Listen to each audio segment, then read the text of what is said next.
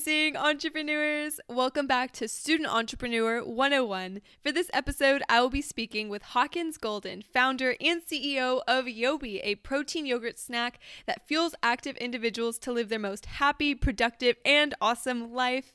Hawkins is a USC alum and is now in UCLA's MBA program at UCLA Anderson, where he is also working on his own healthcare app, LuvoCare. For this episode, we'll be speaking about his experience with YoBe and his entrepreneurial journey. Keep listening to hear what Hawkins has to say about YoBe, the startup process, and more. Hawkins, welcome to Student Entrepreneur 101. Thank you for being here today. To start, please say hello and share one recent entrepreneurial breakthrough you and your team at YoBe have had. Okay, hey guys. I say every day is a learning, like if you're in entrepreneurship, every day is a learning moment, except because entrepreneurship is pretty chaotic. Always probably. If you start something, like you got a lot of things going on, like someone quits, you have to find work, especially if you're a lean startup student like me, I bootstrap this myself. And so I don't pay top dollar for certain positions, so people leave often. And so that's been cool. I've gotten a lot of reception. For instance, someone quit 4 months ago and I posted on my channel and then I got a couple responses. And then this time I got a bunch of people that are my customers saying, I want to help, I want to do. And I feel like that was a really good moment for my company where it's wow, the world's providing. And that's, I don't know if y'all know much about my company. My company is YoBe. We sell vegan coconut protein yogurts with 10 grams of almond protein and no added sugar, only 1 gram of sugar. They're keto, paleo, dairy-free, gluten-free, all types of free, except for free. And, people love them since day one. I'm not making that much money, especially in the beginning I wasn't, but I kept getting everyone posting about it unsolicited. It was wild. Honestly, I guess my customers keep me coming back and delivering great product. Yeah, that's awesome. That's really awesome. Thank you for sharing that. And you bring up a really good point, especially, in the early stages, being a lean startup, you have to, be quick on your feet and be creative when it comes to, building your team and building that, that solid customer base. So that's awesome that you're doing that. And it's a learning process as you go and you seem to be thriving at it. So congrats. That's awesome. Now, to kick off the interview here, why don't we start by talking about what inspired YoBe? Can you share the moment of inspiration? Where were you? Who were you with? And maybe what was going on at the time? So my story of how YoBe started is a little interesting, probably not as normal as some other ones, but it's about 10 years ago, I got sent to rehab, a great time, So basically I dropped the booze, and what you do there is you pick up a lot of coffee. And so I was in rehab drinking a lot of coffee, and I had a yogurt later that day that was strawberry, delicious yogurt. And I was like, what if I could have the feeling of caffeine in a delicious yogurt? So the truth is that's where the idea came from for YoBuzz. I went to market as a company called YoBuzz, and I honestly I learned how to do it and made some stuff, but I always was too scared to really go out to random people, because that's entrepreneurs. Everyone has ideas. A lot of people have a lot of business plans, and the business plans are on a shelf, dusted, or on a hard drive, never seen the light of day. Or a lot of people have ideas that are just in their soul, in their heart. And, I was one of those guys, and I did some work. I knew that I could do it, but I was just too scared to go out and give it to random people and get rejected.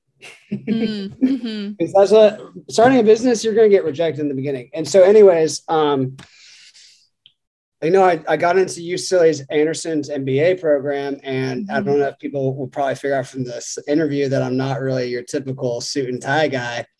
And I was like, you know what, I'm going to go do this. I'm here to get the resources and stuff. This is my time to fail and fail fast and get punched in the face. And, so I went out there on the Venice boardwalk, was giving dairy caffeinated yogurt to people, and a lot of people say they like it, but the most rewarding ones were always the ones that were spitting it out and saying this tastes like blah. And because then I could be like, oh, okay, great. I'm sorry, but is it the texture? Is it the sweetness? Is it the consistency? Because those people give you like feedback. And so basically getting like criticized a bunch, I went back to the lab and kept R&Ding it until like basically anyone that tries it's like, this is amazing. Like I'm going to buy 10.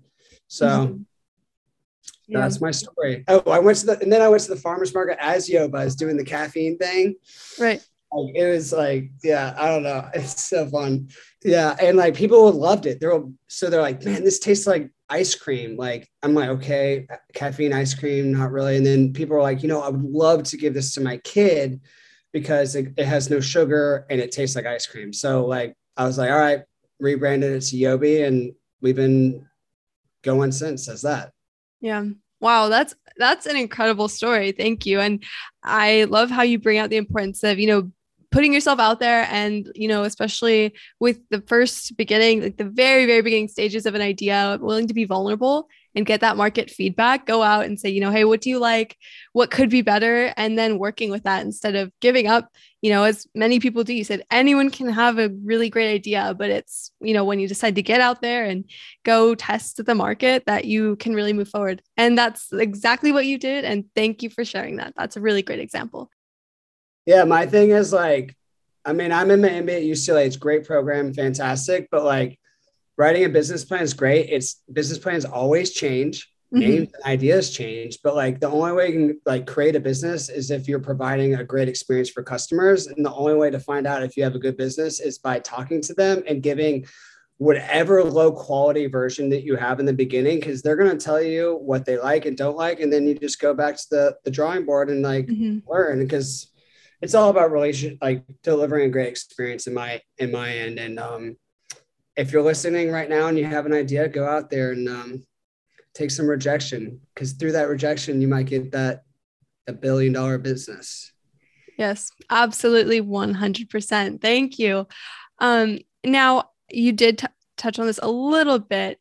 So in the beginning stages, it seemed like you did have something holding you back, before you decided to actually act on YoBe and like go move forward with the idea. And it was, a little bit about maybe the fear of rejection, the fear of failure. And so how did you overcome that? Like what drove you to actually go out and test the market? Can you speak to that a little bit? I mean, I'm a pretty confident guy. I always have been, but I think I'm also like, I'm guessing this is going to be like a student-led like audience. And so like being a student at a school like UCLA, I went to USC for undergrad, like you're usually going to be pretty smart or like have like a sense of self that is such that like you're going to do well and you want to do well. So like, I don't know. I just felt like I didn't want to like go out there and hear my ideas stupid, basically, or like get laughed at. At this point in my life, I guess I got into UCLA and for my MBA, and I was just in a time where I wanted to create like massive change, and I wanted to find my purpose, and I realized that like no one's going to do it for me. Nothing gets handed on a gold platter. I mean, maybe your family has money or whatever, some resources, but like even so, like you have to go out and do it, and no one's going to do it unless you do it. So I just had a moment where I was like, you know what, it's time to do this, like time to grow up and see, you can always try something. Like worst case scenario, I go out there, everyone's like, this is terrible. This is a terrible idea. I wasted like $3,000. Say if I wasted like $4,000, say if it was 10 grand, say if I spent 10 grand to start this and in 4 or 5 months, I realized, hey, this is not a good idea. Best money I ever spent, because I know that idea doesn't work. That's not the idea. And just in entrepreneurship in general, like doing the process, you learn how to do it. So like I'm starting other businesses as well now, because like I know like, okay, I got punched in the face today. That's fine. What can I learn from that? And then you can like, it's an experience. Like it's practice. Like even if you have an idea, it's not going to be successful. Just going out there and trying it is like practice for when you actually have that great idea, you know how to execute. Yeah, absolutely. I think you hit the nail right on the head there, because you say, I mean, entrepreneurship is just learning by doing and understanding that, yeah, you can maybe fail today or have a temporary defeat today, but you can always overcome it. There's always something to learn from it.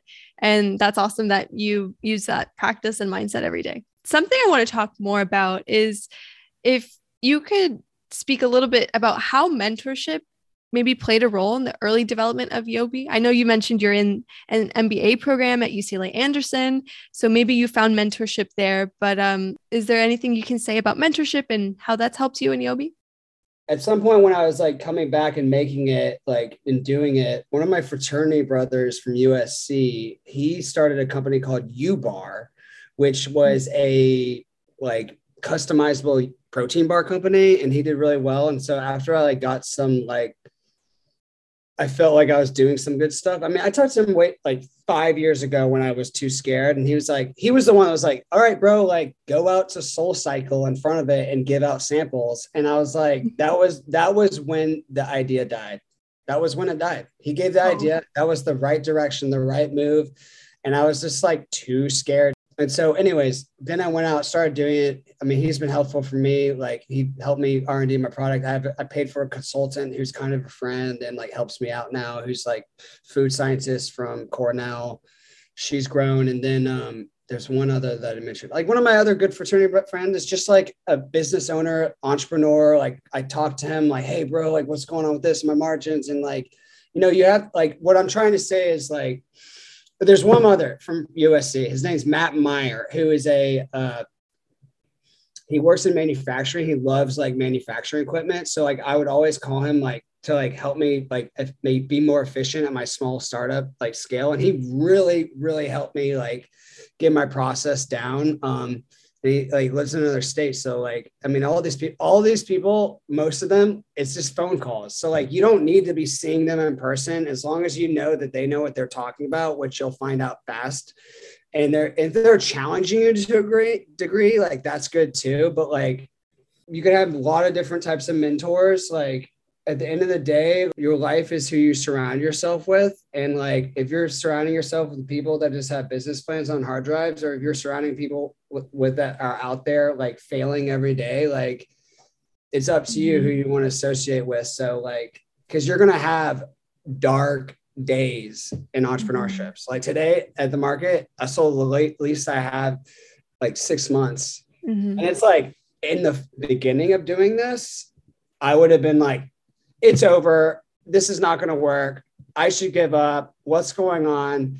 But I've been punched in the face. I love this. I'm saying punched in the face all the time right now, but like, I've been punched in the face so many times that like, I'm like, all right, cool. Like this happens. It is what it is. Like tomorrow will be a new day. And a lot of great things are happening anyway since that point. So, but it's also nice to have people that have been like punched in the face entrepreneurially. So like, they can basically be like, hey bro, it's okay. Like, that happens to me all the time. Like it's going to be another day. So. Absolutely. Yeah, you are exactly right. And I love that you brought that up because something I hear a lot, especially in the field of entrepreneurship, is that your network is your net worth.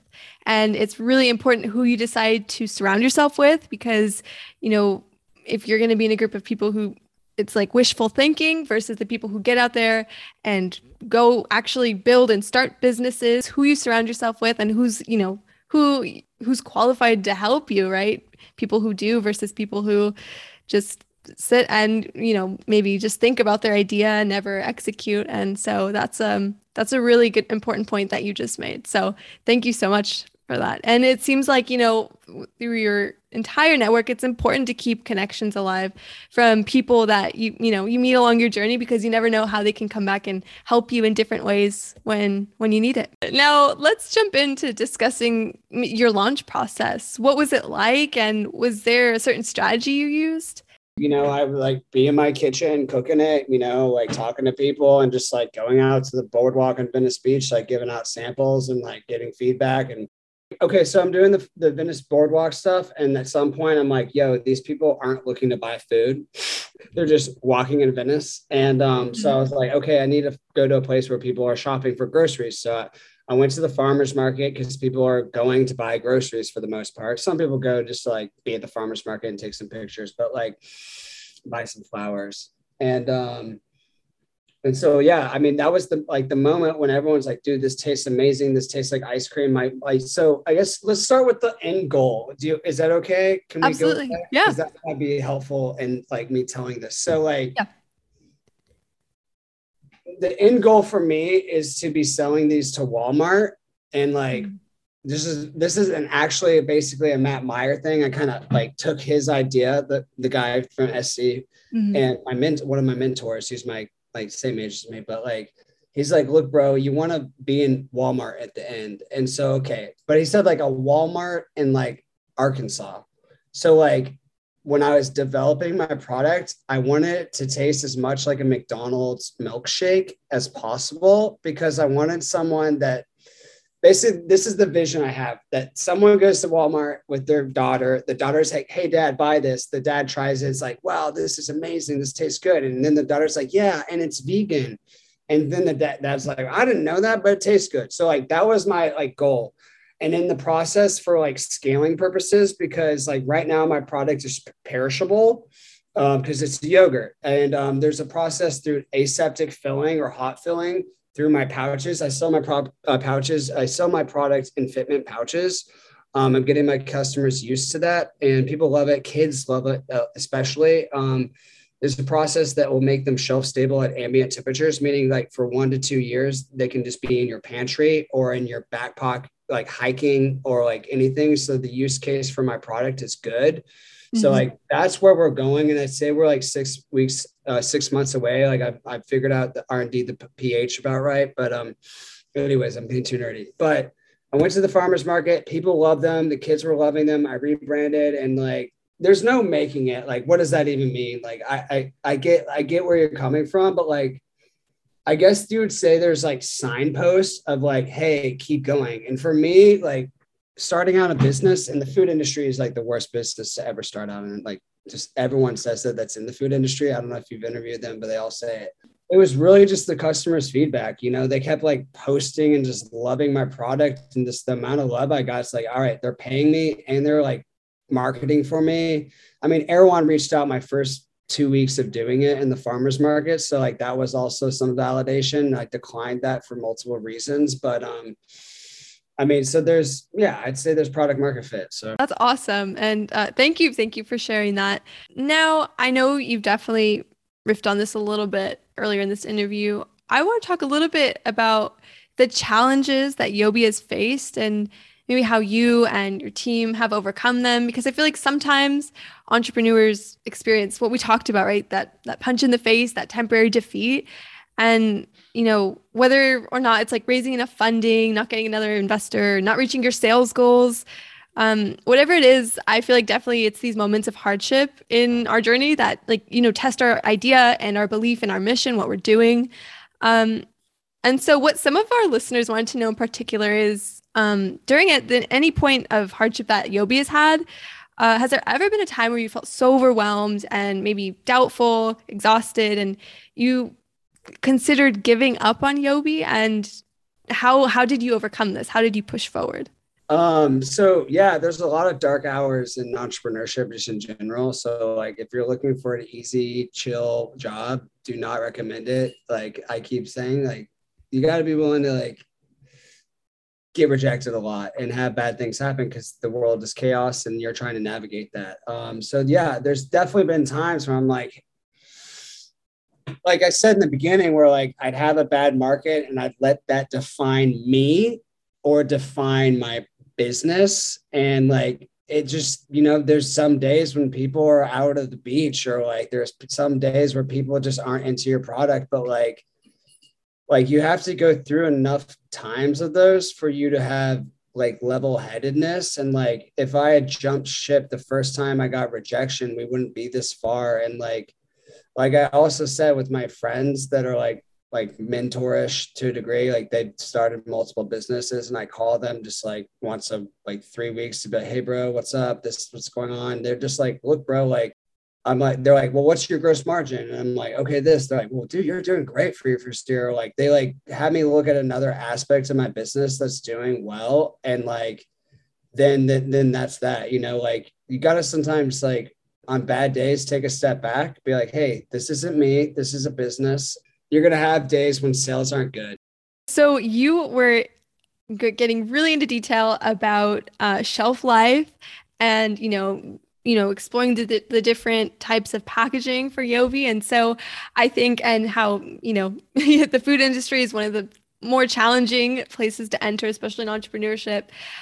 So that leads me to my next question. What is it like entering the food industry?